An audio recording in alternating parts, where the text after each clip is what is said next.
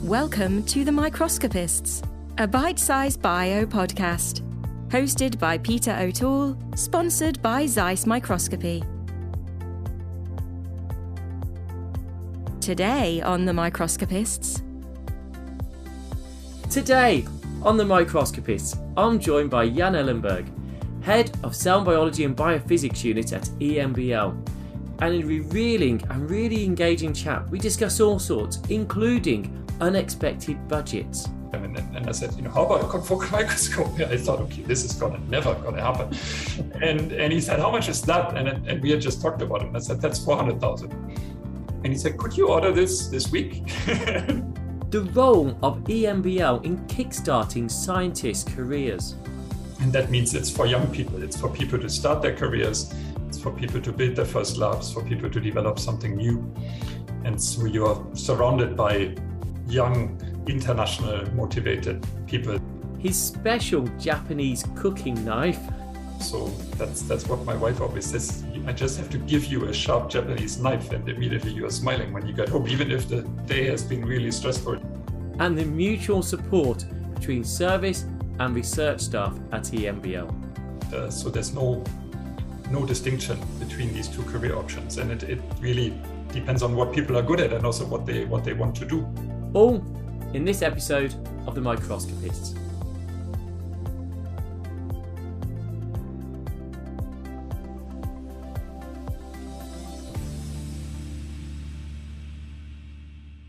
Hi, I'm Peter O'Toole from the University of York, and today on The Microscopists, I'm joined by Jan Ellenberg from EMBL over in Heidelberg. Jan, how are you today?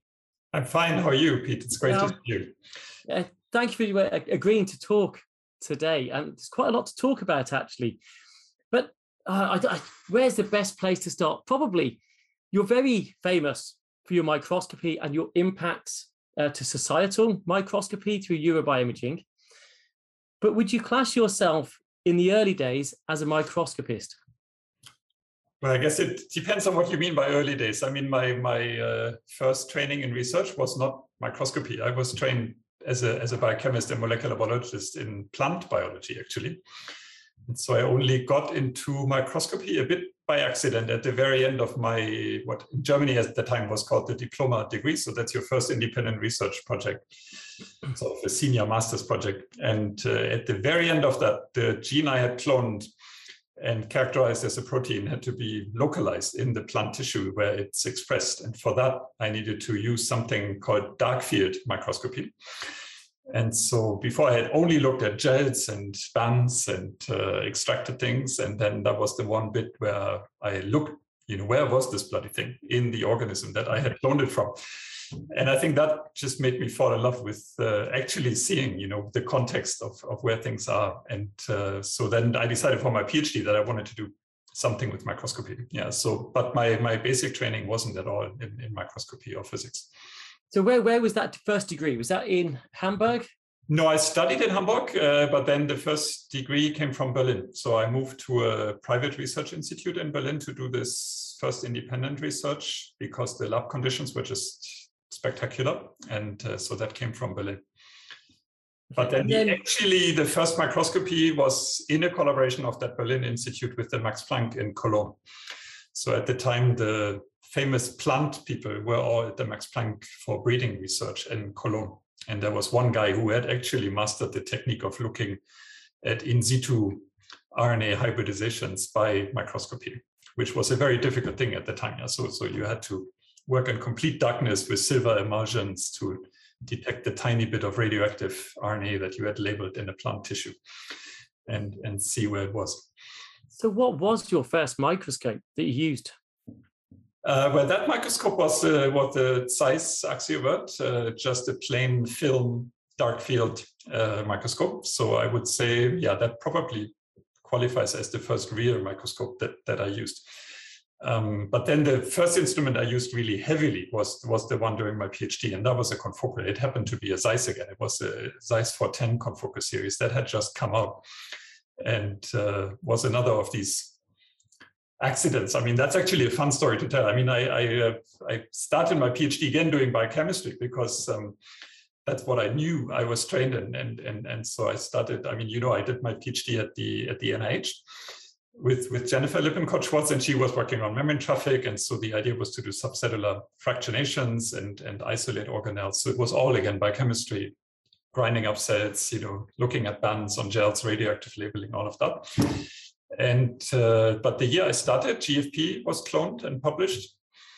And then Jennifer said, "Oh, let's try to stick this on membrane proteins. We might be able to see membrane proteins moving like the cytoskeleton people have been able to do with purified fluorescently labeled protein and re-injecting that into cells." And so I was good at molecular biology, so I did some constructs, and then we started to do some imaging, and we again had a very simple epifluorescence size axiovert, and it was completely unusable for live imaging, of course. Yeah,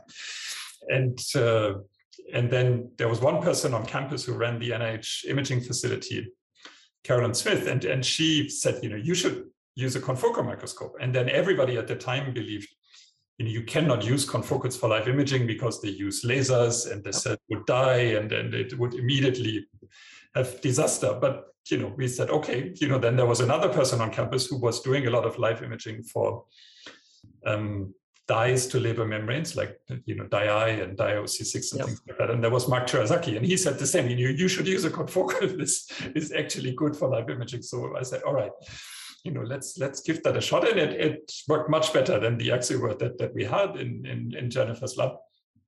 But of course, confocals at the time were really expensive. There was one in the NIH imaging facility, and that was it. And you could only get to it very rarely, and it was really difficult to get on it. But it was NIH under the Clinton administration. And so they got these guaranteed budget increases every year. And so that meant at the end of the financial year in the fall, the chief of the branch would go through the labs and ask people what they wanted from the budget. And I had just been there for 3 months as a student. But at NIH, there were new students. So I was treated as a postdoc because they didn't actually have a PhD program. And so the head of our branch came by and said, you need anything expensive, we have to spend the budget this year. And I said, the most expensive thing I could think of at that time of my career was, I was doing these subcellular fractionations. And I said, the ultracentrifuge needs a new swing out circuit rotor. And maybe we could buy that. And then he said, how much is it? And I said, probably 20,000, something like that. It was a fancy ultracentrifuge. And he said, we can buy that any week. Do you have anything expensive that you need? And then I said, we had just been testing this confocal for the first time. And I said, how about a confocal microscope? I thought, okay, this is never gonna happen. And he said, how much is that? And we had just talked about it. And I said, that's 400,000. And he said, could you order this week? And I said, all right, that's okay, we'll do that. And so that's how, Jennifer's lab got the first confocal, because we just got it from that bit of budget that was left at the NIH at the end of the financial year. Yeah. That's quite an extraordinary story. So it was really, and then I ended up doing the whole PhD on that microscope, which got delivered 3 months later. So the end of the financial year is September in the US. And then that's when they always get into these budget government shutdown discussions. And the system was delivered 3 months later, just before Christmas. And it was one of the only every 5-year snowstorms in Washington, D.C. So the system sat outside the building in the snow, covered in snow on the delivery crates for 4 weeks before NIH opened again, because it was shut down because of snowfall. But it survived. It was everything was fine. Yeah. So I became kind of attached to that microscope. Yeah. And arguably had one of the first cryo stages then for it. Exactly. Yeah, for the first 4 weeks of its existence. Yeah. It was, fortunately, it was very wrapped in plastic, so it wasn't completely soaked when we finally could unwrap it and set it up. Yeah. Also, I think actually the first confocal, not the first confocal, that was back in the Biorad days. My first size confocal that I used was actually yours at EMBL on one of the trips. And yeah, that lives. So I remember doing FRAP experiments. Yeah, that one was set up to do that. Yeah, so the one I then set up here was the next generation, was the 510 series. Yeah. And then I sort of configured it for live imaging and FRAP together with Zeiss. It was a bit of a custom model. Yeah, that and I went off and played with Rainer Peppercock's team with Timo Zimmermann and their Leica SP2, which are also doing FRAP. So it was really interesting to compare. And actually, I really loved both. the confocals. They were really quite wonderful. So you went, obviously you did Berlin and then over to the NIH, yes, over to the US. How did you find that move, that change? But it was challenging. I guess, it's always a bit challenging to change country and culture. I think that always takes some time. And I, like many scientists, I also was a bit of an introverted person. But I think the big challenge was that Jennifer had said, just come over, this is great, you can work in my lab. And I told her I was a student, and she just didn't care that NIH didn't have a PhD program, and that there was no way to do a PhD at NIH. They did not even have a collaboration with the University of Maryland or anything, which they have now. But at the time, there were just no PhD students. You had more than 10,000 people on campus doing biomedical research, but not a single PhD student. So I got there, and then I realized, actually, I can't do my PhD at NIH. So I had to convince people back in Berlin, where I had done my previous degree, to supervise this from abroad. And that was fine. That was just a bit of organizational challenge. But then at NIH, there were no students. There was no training. There was also a very, American postdoc professional research culture, that you didn't even touch the pipette man in the collaboration before it was negotiated on which part of the paper your name would appear. And so it was a very different culture from what I was used to as a junior undergrad student in German labs. Yeah, and so just getting into this, okay, forget about your PhD. I'm a postdoc now, and I have to function like one. That took a bit of time to get into. Yeah, to just say, okay, that's how it is. It's still a great lab. It's a great project. So I'm just going to have to teach myself how to do these things. And I think that was a bit of a shock, because I wasn't expecting it, but it turned out to work really well. Yeah, because then you just learn to do everything yourself. And so I think that was a really good experience. And I think also the experience of the very different cultures between, at the time, especially between NIH, which was extremely, extremely well funded. And I was, for German standards, at a really well funded institute, but it was still an environment where you did everything yourself. You did all your reagents yourself. You cast your own gels. You would do your own preparations. You would do your own PCR mix, because you wanted to make sure it's actually right and it has all the right concentrations. And at NIH, you just bought whatever you could buy. You bought, because there was so much money that you would not waste time on doing anything yourself that could be commercialized. Yeah, so it was also a very different approach to getting stuff done and not worrying about how to do it, but rather about getting a result as quickly as possible. Yeah, so I think I learned a huge amount and much more than I expected to. But the adaptation took time. Yeah. Yeah. So I'm going to ask now. Jennifer was one of the first guests actually on the podcast series. Right. What was she like? She talked about how wonderful research is, but what is she like as a supervisor, as a boss?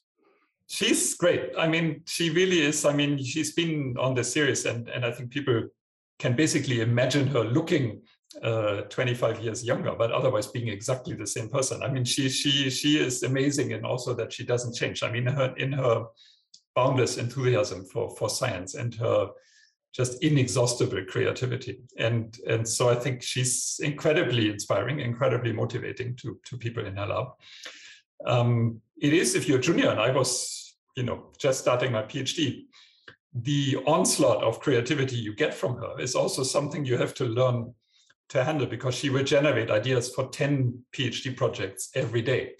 And they will be different every day. Yeah, the things that she's suggesting to you. And of course, each of these projects could last 4 years. So at some point you have to decide what to do and stick with it for some time. And so also this process of enjoying that there's always new ideas and always new things to think about, and that nevertheless, you've got to work on something to finish anything and see what is working, and also if it's hard to pursue it. So I think that also for me was just a really good experience. But she's great. I mean, really always supportive, always positive, always convinced that it will work, that you will find something interesting.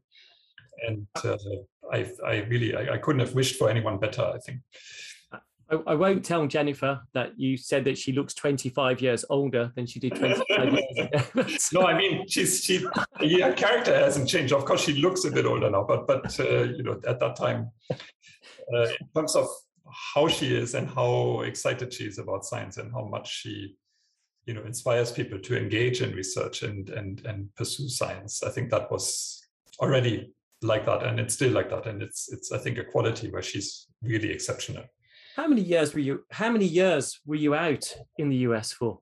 I was there 4.5 years. Yeah. So I spent 4 years completing the PhD, and then I stayed 6 months on a bridging postdoc before I started at EMBL. Yeah. So it was just to finish the project and then start the lab here in Heidelberg.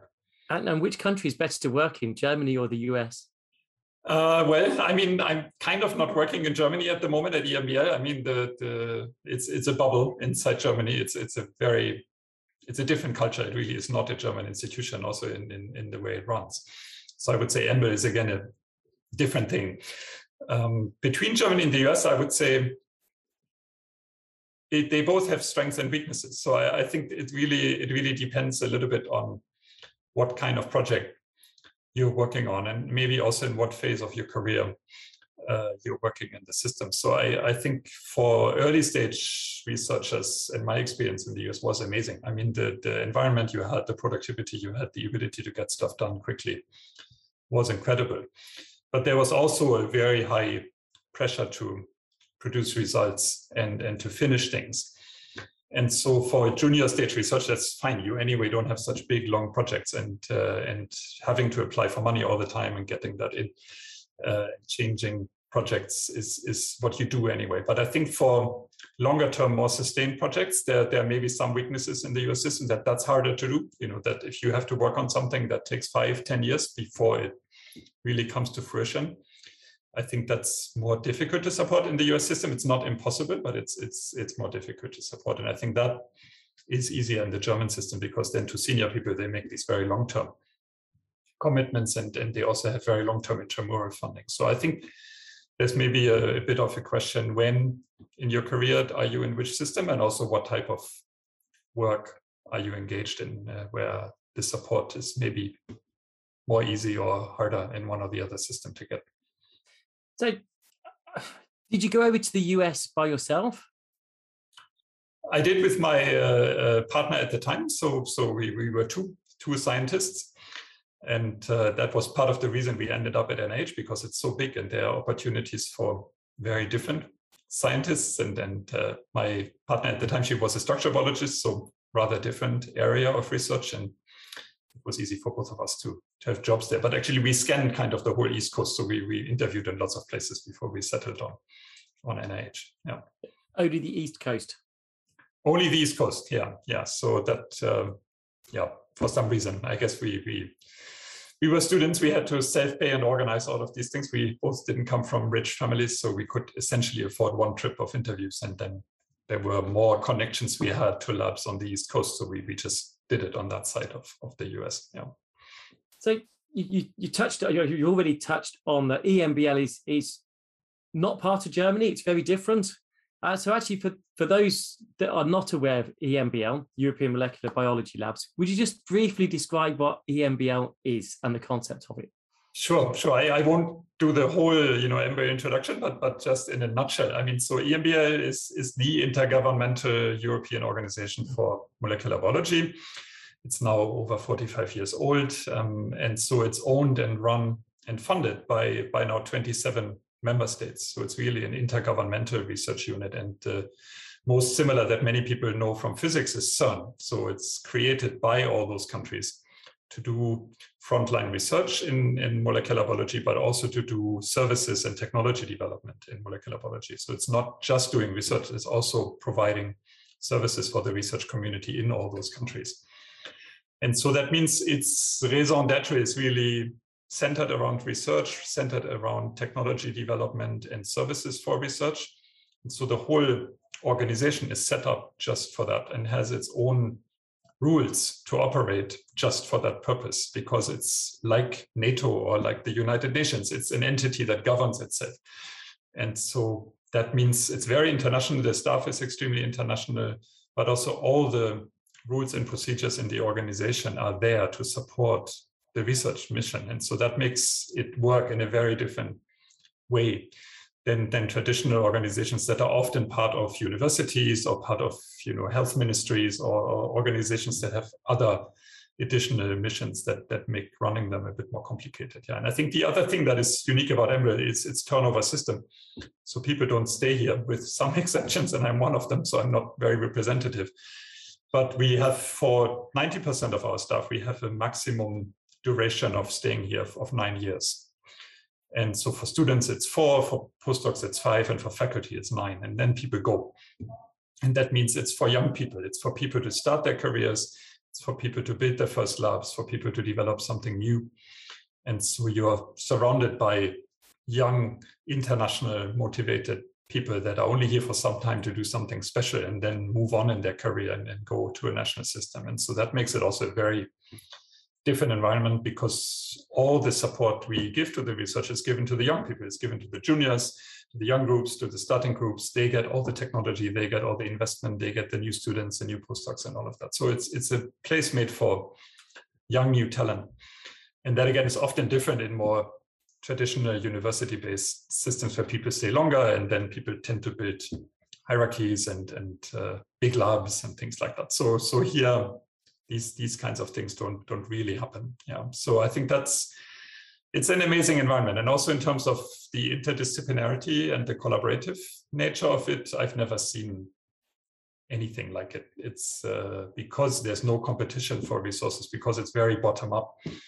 And each group leader is completely in charge of what they do research on. They are extremely free. And everyone has the same resources and everything is shared. The incentive to collaboration and doing things across discipline is extremely strong. And it's just natural. Everyone collaborates. And so for me, that just turned out to be a good fit. I like to do interdisciplinary stuff and not do everything myself. Yeah, so it's an amazing environment. So I can only recommend it for everyone listening to consider EMBL for part of their career. It sounds idyllic. It sounds like every research community should be like that, but obviously it can't, because you need homes ultimately. Sure. But it is a great catapult resource. And you're right, people get there, they establish their name, they go off and then take that experience and the network as well to other places. So it filters through, which gives much broader benefits in that case. And you mentioned that, they build them bigger groups. I would argue that you're one of the exceptions at EMBL. So my first visit was 2001, I think it was. So you were only there a couple of years, and already recognized this really big, exciting scientist at EMBL. So I remember listening to you, talking to you, using the microscope, and you were already seen as the future. But your group there is also really big. So actually, you've done what very few people have done, and actually established quite a large group at EMBL. And how many people in your lab at the moment? Yeah, so we are actually shrinking at the moment, because one reason why we grew quite a bit is that we had 2 very large European community-supported technology development projects to establish high throughput methods of microscopy to apply microscopy to omics scale science. And that these were sort of self-contained projects, but they required so much technology development that essentially I had to start a second group to be able to do that. So driven by those projects for 10 years, I had a de facto second group that I was supervising, but it was still all run under my name and then under my group. And that made the group look much bigger than normal EMBL groups. But those projects are completed. And so we're actually shrinking at the moment. So we are in the lab, really, we are now around 15 people, which still that's still a lot. For 1.5, so that's still for EMBL a big group, but it isn't. We had a time when we were more than 20, and that really is very unusual for EMBL, and it was driven by these big EU projects, that we run, and they were successful, but now they are completed, and also I've been rather engaged, as you mentioned earlier, in building infrastructure projects. And so the commitment I made to Eurobioimaging and now more recently the EMBL Imaging Center, that just also precluded me from running such big projects on the side. Yeah. And what would you say your management style is? Well, I guess you should ask people I manage. I would say, a combination of lead by example and give people as much responsibility as they can take. So I really, I rather avoid micromanagement. It's really hands off. I think it's about making clear to people what you expect of them, and trying to make them responsible for what they do, and also build them into the project design and into what the job is, so that they take it as their role and as their responsibility, whether it's a management project or a research project. I think people are only really good and creative if they own something, and if they really feel this is my thing, I want to make this succeed. So that's what I try to do for everyone that I supervise, that we design what they do and the role in my group in a way that they are really part of that. And then, even for junior people, I always tell them, you can come to me for advice anytime, and I'm happy to design also the details with you. But if you can do it by yourself, you do it. Absolutely. That's your job here, is to become independent. And the earlier you learn how to do that, the better. And so I really try to give them a lot of responsibility, not too much, so that if they are too junior, that they don't crumble under it and take it too serious, or maybe feel left alone.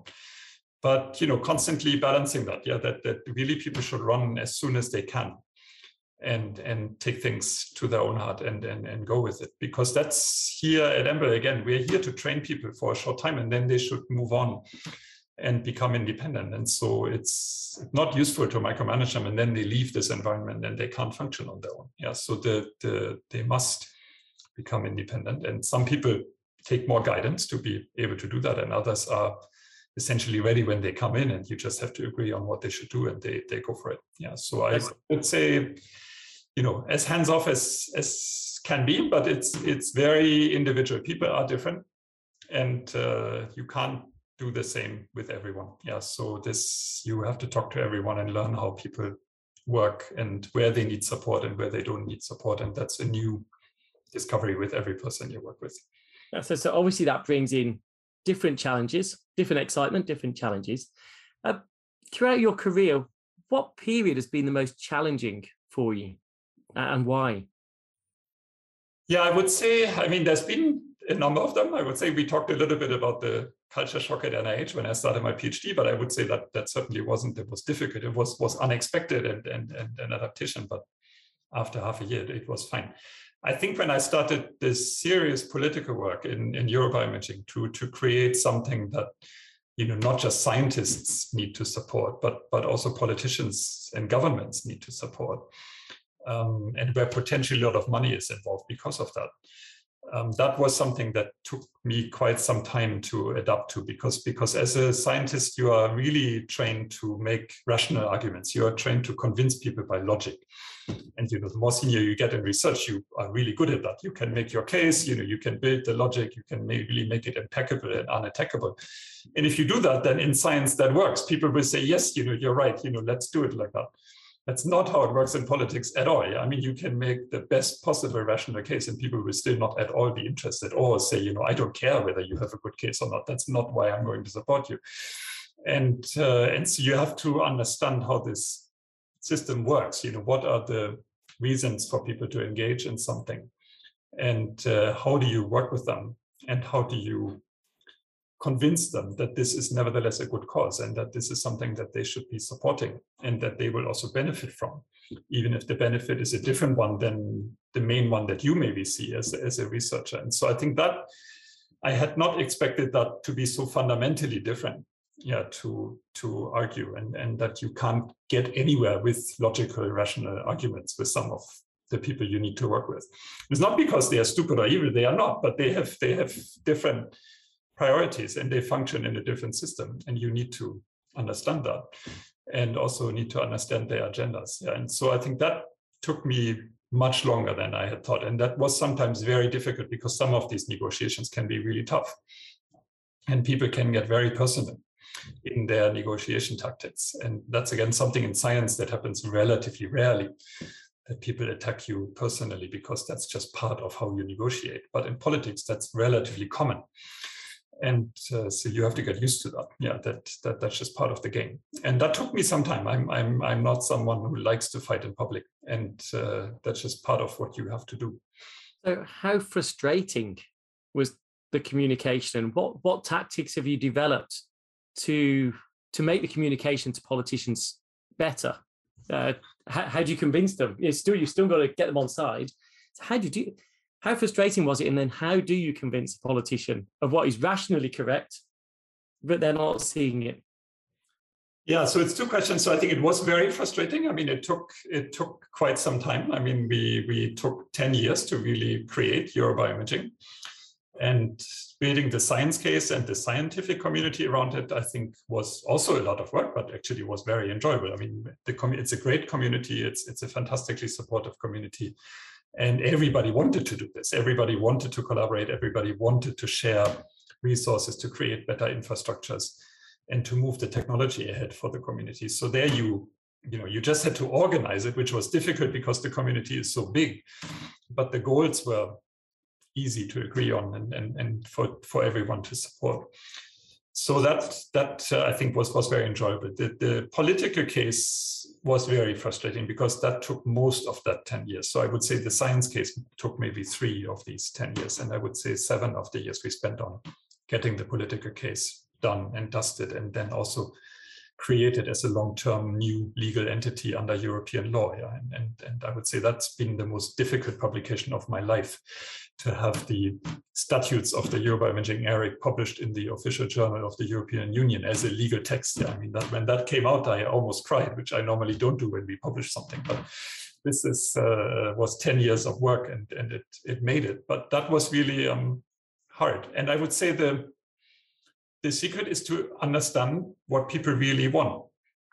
And in politics, that's often not communicated on the surface. So people will do all kinds of negotiation tactics and smokescreens behind smokescreens and build up threats and build up, a case to negotiate. But then what they actually want only comes after you've been through all that, and after you've had your fights, and after you have established mutual trust, and after they have learned that they need to respect you because you will not give in easily.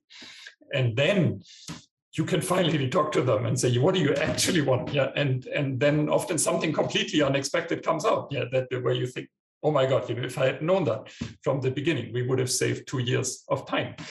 And it's just that people don't tell you. They first go through these rituals that they have in terms of establishing trust, establishing respect, getting something for their pet projects out of it, even if it's completely unrelated. And then once you've done all of that, then you sit down after dinner somewhere over a beer and you ask them, okay, now we've gone through all of this, and we know each other, we know life can be tough, but in the end, we are all trying to do a good job.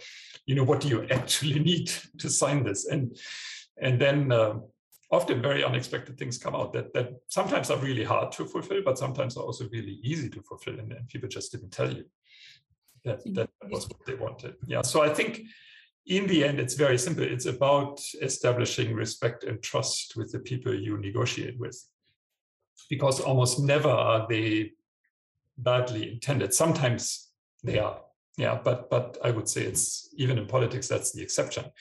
But often their agenda and their mission is just fundamentally different, and it's not transparent. So you just don't know that.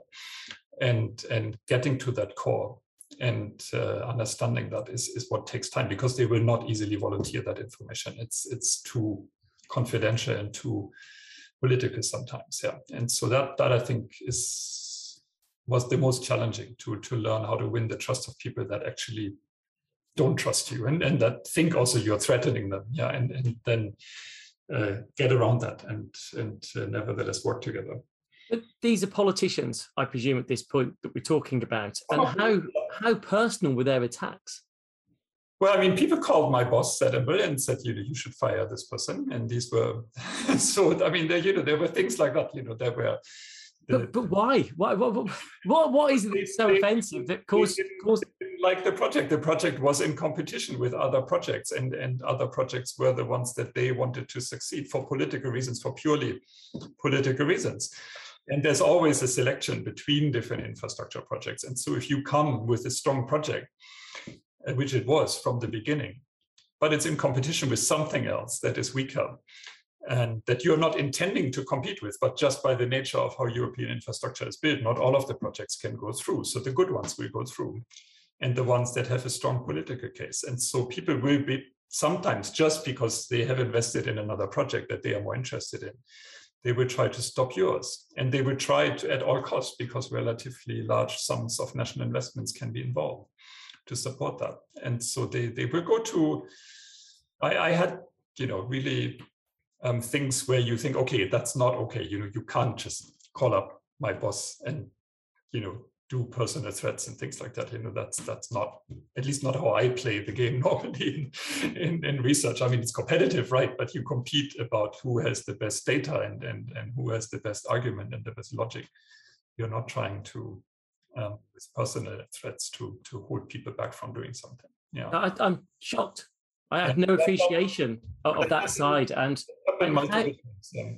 how do you cope with the stress of all that? Because that must be hugely stressful and just, I don't know, upsetting, actually.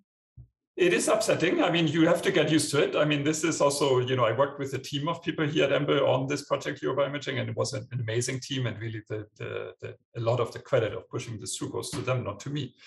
And I also had the backing of my organization. This was something that EMBL wanted to do. And so it was clear that I was working in line with EMBL's mission and that I was covered. This was part of my professional duty. It wasn't a personal thing at all. It was just something I wanted to do right because EMBL had asked me to do it. And it's, when I do something professionally, I try to make it succeed. So it wasn't my personal pleasure to engage in this, but it became, because it's a big project, it became threatening to some people. And so this, I had to develop this, what I always told the Eurobioimaging team, you have to have Teflon when you go into these negotiations. You never take anything that people say in negotiations personal, because then you kill yourself. If you ever take this personal, it gets so bad sometimes and so ugly that you really kill yourself, and so you just have to be professional and have to say, this is politics, it's diplomacy, it's part of the game. People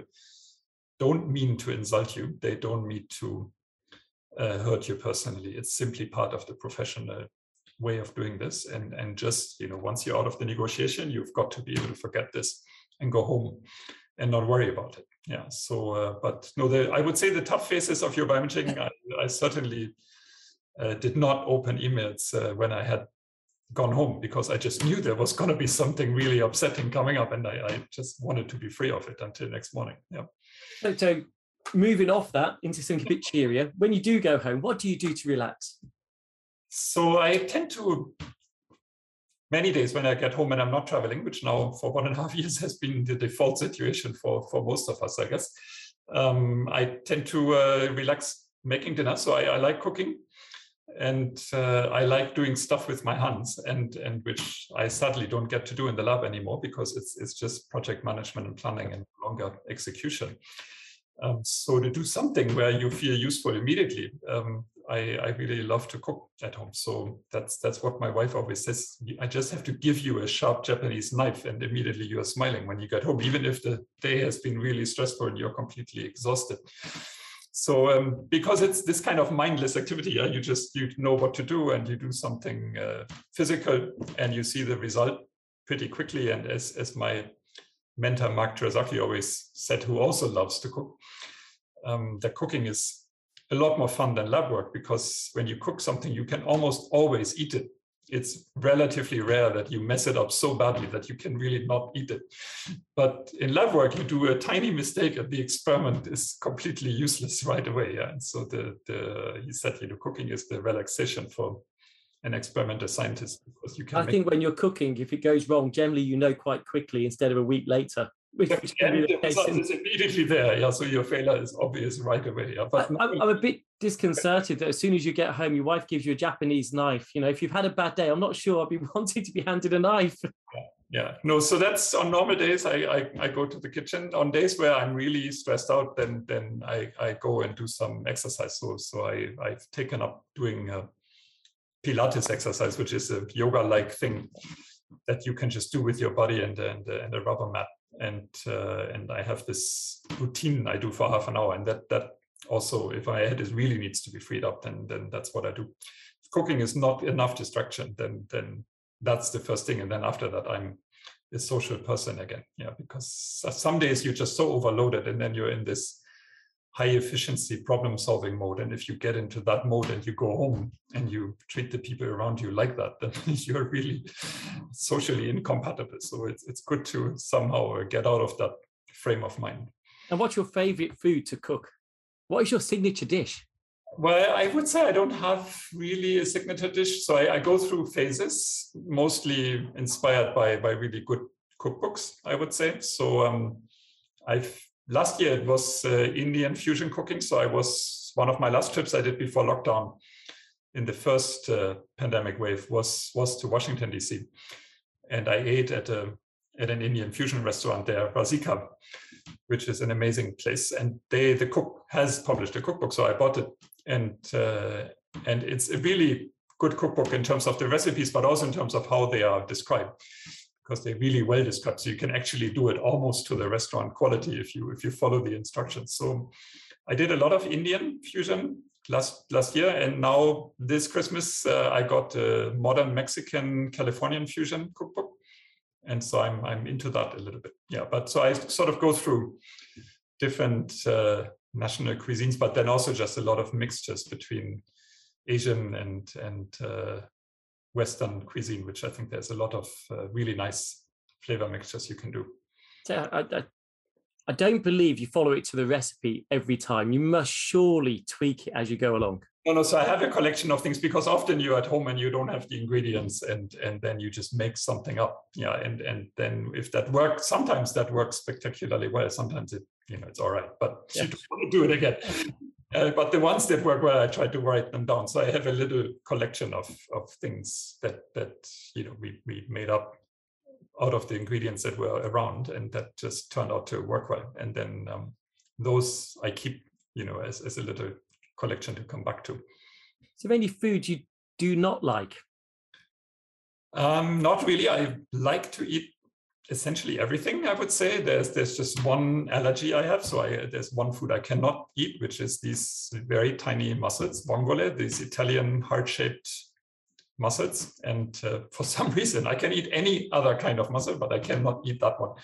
There must be a weird protein in it that I react to very violently. But that's luckily the only food intolerance I have. So otherwise, no, I take it with the French, anything that moves you can eat. And so no, I'm very, vegetables. I have no problem with fish or meat, and especially, fresh ingredients and good flavors and spices. And then you can always do something really, really nice. And I think preparing your food and also using healthy, fresh ingredients and enjoying eating it, to me, is a big part of quality of private life. I think that's really a very relaxing thing. And it happens to be healthy as well. Okay, so keeping on the food theme, some quick fire questions. What are you going to drink with your food? Wine or beer? Wine. Red or white? Both, depending on the food. Favorite? Between red or white, or what's your favorite? What's your favorite wine? Full stop. Do you have a favorite? So yeah, at the moment, a lot of wines from the region here. So relatively close to Heidelberg, an hour away, is the Palatinate wine growing region, and they have amazing white wines.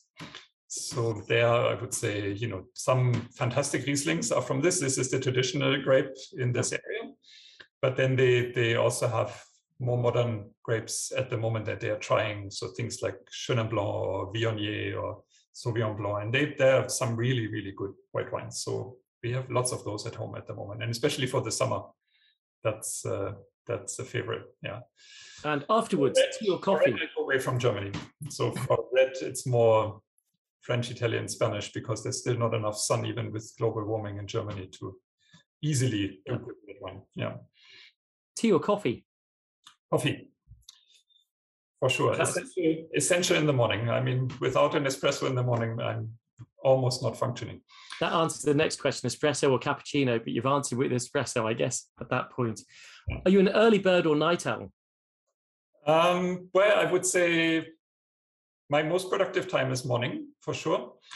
Not really early. So I would say between 8 and 1 is sort of my core productive time. So anything that is difficult and that requires creativity, I try to do in the morning. So where I need to develop something or write a paper, write a grant, understand data that's difficult, where you need your brain really to engage, and where you get into these tunnels, where you just think about one problem for a reasonable amount of time. I have to do that in the morning. I'm not good at that in the afternoon. Afternoons are great for discussion, for short things, small tasks. That's not a problem, but difficult things, morning. And you've had dinner, you've had a drink. Are you going to read a book or watch TV or watch a movie? All of these, it depends a bit again on the state of exhaustion, I would say. So many nights when you are just exhausted, I just watch the news and that's it, and go to bed. But then when you're really tired and almost too tired to sleep, then a good movie or a good book both do the job. Yeah, and so it depends on. And what genre of film or book? Well, so in books, it's really novels mostly. So not mystery or sci-fi, but rather novels. So different writers all over the world. Just well written. I like interesting stories, and also people that play with language and that have an interesting style of writing. So diverse, I would say, in terms of authors. Movies, lots of things. So movies mostly at home is for entertainment. So they are, I think, not too difficult stories. But if I go to the theater to watch a movie in the theater, then it's mostly either art house films or things that have a societal or political dimension sometimes. Yeah, so things like that. Okay, so moving back into work a bit, you mentioned the Advanced Imaging Center that is just opened up Yes. at EMBL. Can you tell me more about that? Yeah, so that's been the last 4 years, I guess, of work. So when neuroimaging kind of became under control, and it was a matter of time until the legal document was published and the infrastructure could start, then we started something new here at EMBL, because we realized the core facilities we have are not really set up to serve a huge number of external visitors. Our core facilities at EMBL, they are amazing. Rainer Peppercock in the 90s founded one of the first big light microscopy facilities in Europe, and I think it's still one of the best ones. But the main user base is EMBL internal. It's catering to EMBL scientists. They have many visitors, but 70% of what they do is to serve the scientists at EMBL. And so if now with neuroimaging and EMBL being still involved in coordinating that, lots more people can travel and use facilities, we actually would have had a problem at EMBL to have enough capacity. And I think the other thing is that there is now really technologies that you need to support that are not necessarily yet commercial. Many of the new developments, there's been so much more new technology development in the last 10 years than in the decade before, that lots of the exciting new stuff isn't commercially available yet, or at least the workflows that you need to get your specimen through them is not. And so we said also the service has to go into a different mode where we have a lot more support and a lot more scientists involved in helping the users, so that the research grade methods can hit the facilities. And so that's really why we created the imaging center, is to first of all have a much stronger capacity for our external scientists from EMBL's member states, but also be able to have the staff support that the latest also academically developed methods can be provided, even if they're not yet commercially available. Yeah, and so that's what the imaging center, as you said, it's just started to do. We're in the pilot user phase now, where the initial projects are coming in from the outside. In October, there will be a completely open call for projects. So then we are just like a synchrotron. Anyone can come and do the research here. But at the moment, we are trying to pick projects that are pretty much ready to go for data collection, so that we test the service pipelines with projects that are relatively mature and also with people that already have some familiarity with the type of microscopy they are using, so that there's not such a big, steep preparation curve for the projects to succeed here. But that's happening. And so we built this building over the last 2 years during the pandemic. Still, it's there.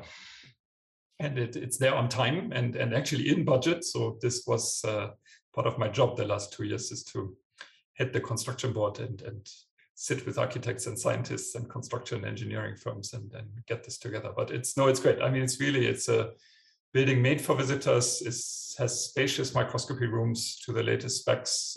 It's not just light microscopy, it's also electron microscopy. So it really goes all the way down to single particle cryo-EM structure determination and all the way up to organismal, multiphoton, and also label-free methods of imaging. And the main emphasis is to integrate these methods together so that people can combine structure and function in one project. And so for all of these, it has the latest research grade, and it's got the infrastructure to keep those instruments working, and also the staff that really is there dedicated to help people. Yeah. So I think that was the next question, actually, because obviously it's not just the equipment.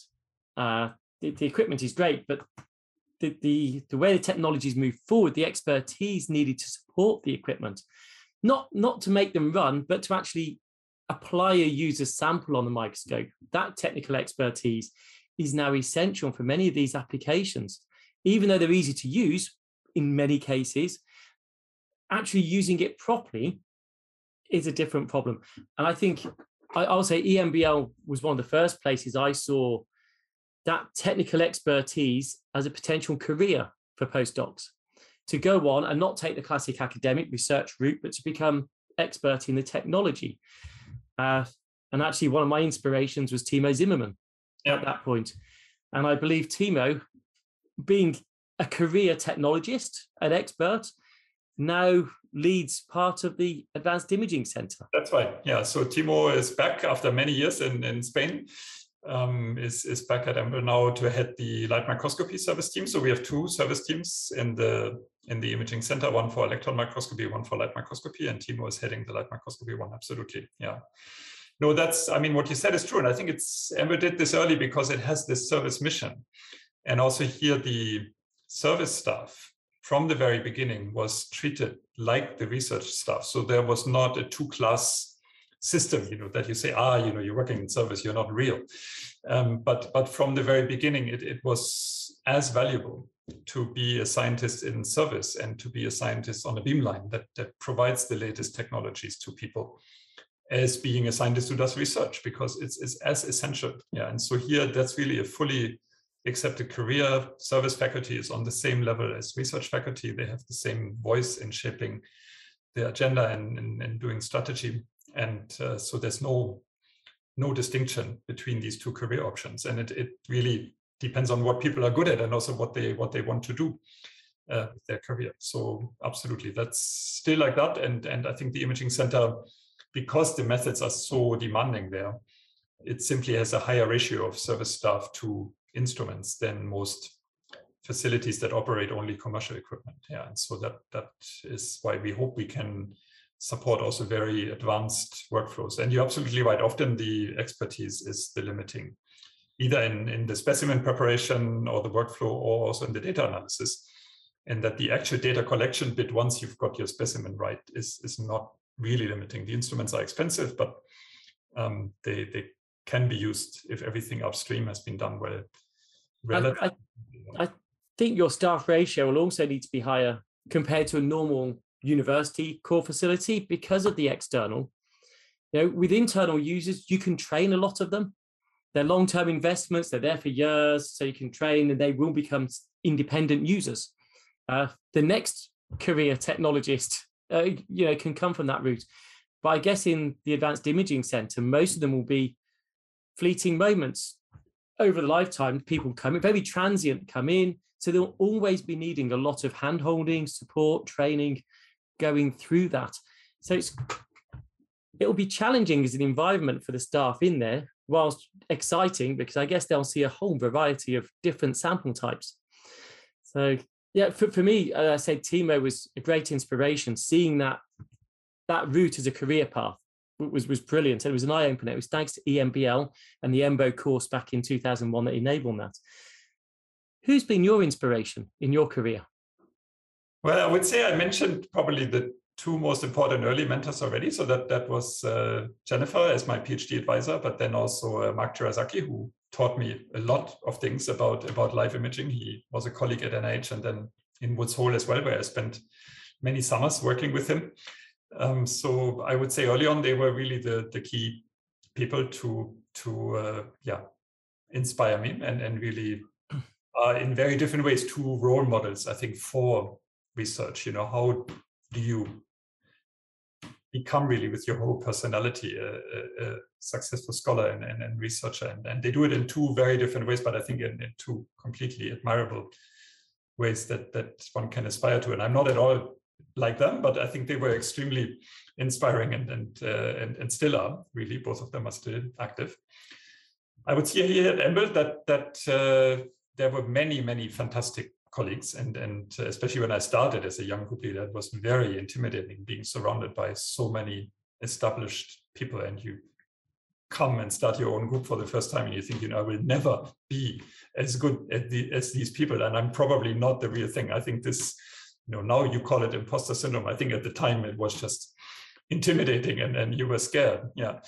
But I think probably the person I learned most from was Ian Matai, who was at the time the head of the unit I was recruited into, which was called the Gene Expression Unit, and then later on became Director General of EMBL, and is now heading the Human Technopole in Milan.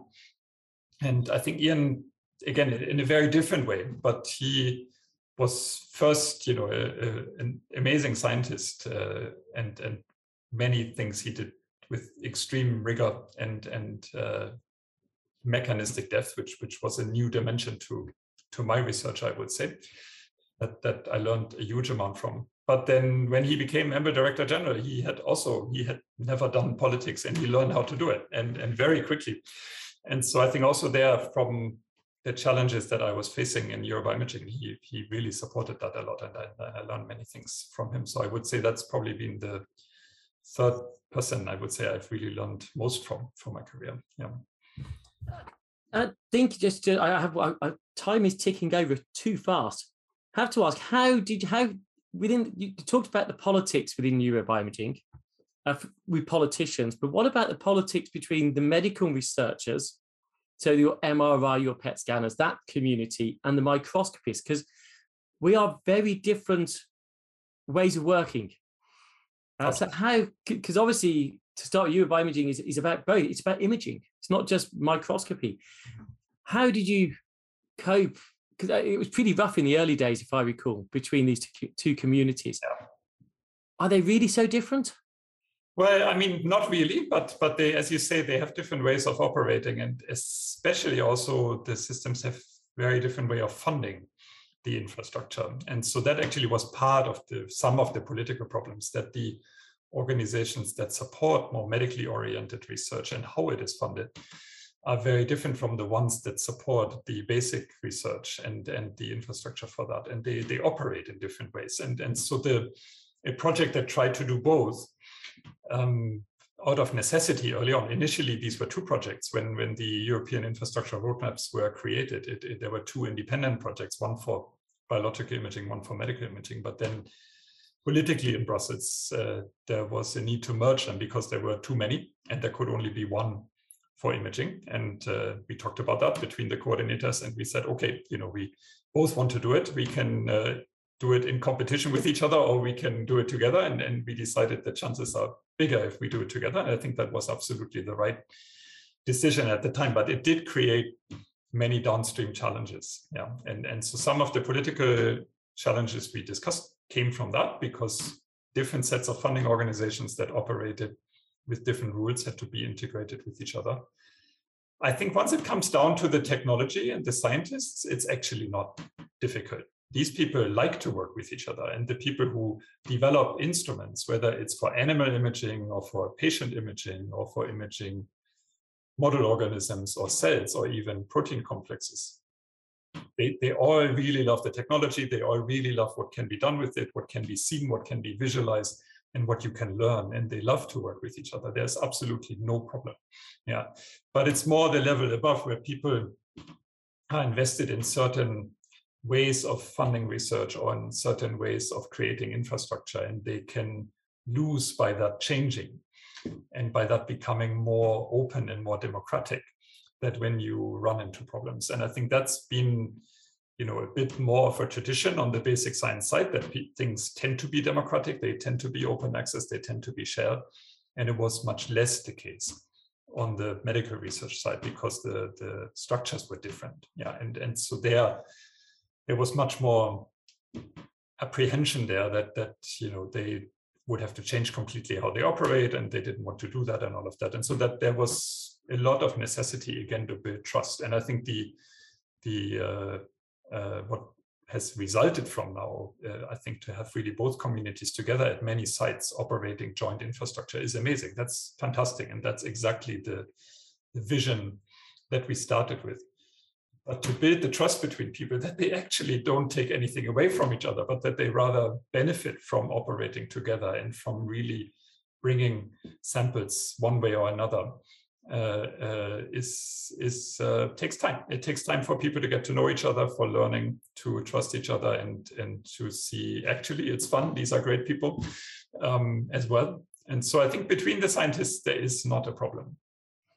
I have realized we are actually up to the hour mark, but I've got to ask you before we stop, what do you see as the next big challenge, whether it be technology or biologically? What's the next big thing that has to be developed or solved? I think we've got many in life science. I would say it's still a very young discipline with a lot of uncharted territory and a lot of things we don't understand. I would say there's many challenges for technology. I love microscopy, and I think there's many things we still cannot see that we need to see. And I think one big area I would like to see happening is that we can understand network dynamics in real time. So I think this is a core of our gap in our knowledge, is that we have trouble understanding biological systems because we cannot easily understand how nonlinear large networks work. It's not easy to understand that from a theoretical point of view, but then also from getting the data that you would need in order to characterize that. And so there, I think our ability to sample that is extremely poor. The many tens of thousands molecular species you have in a living system, that most of them interact with each other in nonlinear regulatory loops. We are only scratching the very surface of that information at the moment. And I think having technologies to look at that, but also having the theory to actually understand that is not there. Yeah, so I think that for me personally is an area where I think there's still a lot to do, and where we are still only doing, I would call them advanced inventories, with all the omics technologies and the spatial omics and all the structure characterization, all of what we are doing. We're getting a lot better framework information, but to actually say we've understood how a living system works and we could create it, and we've understood the logic, how it operates, I think that is still quite some time in the future, because some of the fundamental technology to look at that, but also some of the fundamental theory to grapple with that data and to get the underlying logic out of it, I think we just don't have it. So I think we need technology, yes, but we also need more theoretical people to work on living systems, because they work in different ways than non-living systems, and there's not enough theorists worrying about that. Yeah, and what kind of theory you need. So I think that to me would be the dual challenge. I'll cycle back on something earlier. I think one of the biggest challenges with that is the heterogeneity that will be encountered as you go along. And, a cell is a cell, a person is a person, and you have a scientist and a politician, and they're very different. It's just teasing out the heterogeneity when you're trying to understand the one mechanism is going to be, and it is a real challenge, but one that we will get there, I am no doubt. Absolutely. Jan, I have so many other questions I wanted to ask, but we have run out of time. But thank you so much for joining me today. And thank you everyone for listening, watching to the Microscopists. You've heard some great comments about Jennifer Lippincott-Schwartz, which is one of the first ones. So go back, listen to that, and some other really interesting ones. So please subscribe to the channels, get into Spotify, iTunes, whichever platform you like. And hopefully you've enjoyed today. Jan, you know what? I've learned so much about you today. It's been really eye-opening, revealing, and a real pleasure. So thank you. Thank you very much. Pleasure was on my side. It's really been fun. And no, it's a great series. And thanks so much for having me. Pleasure. Thank you for listening to The Microscopists, a bite-sized bio podcast sponsored by Zeiss Microscopy. To view all audio and video recordings from this series, please visit bitesizebio.com/the-microscopists.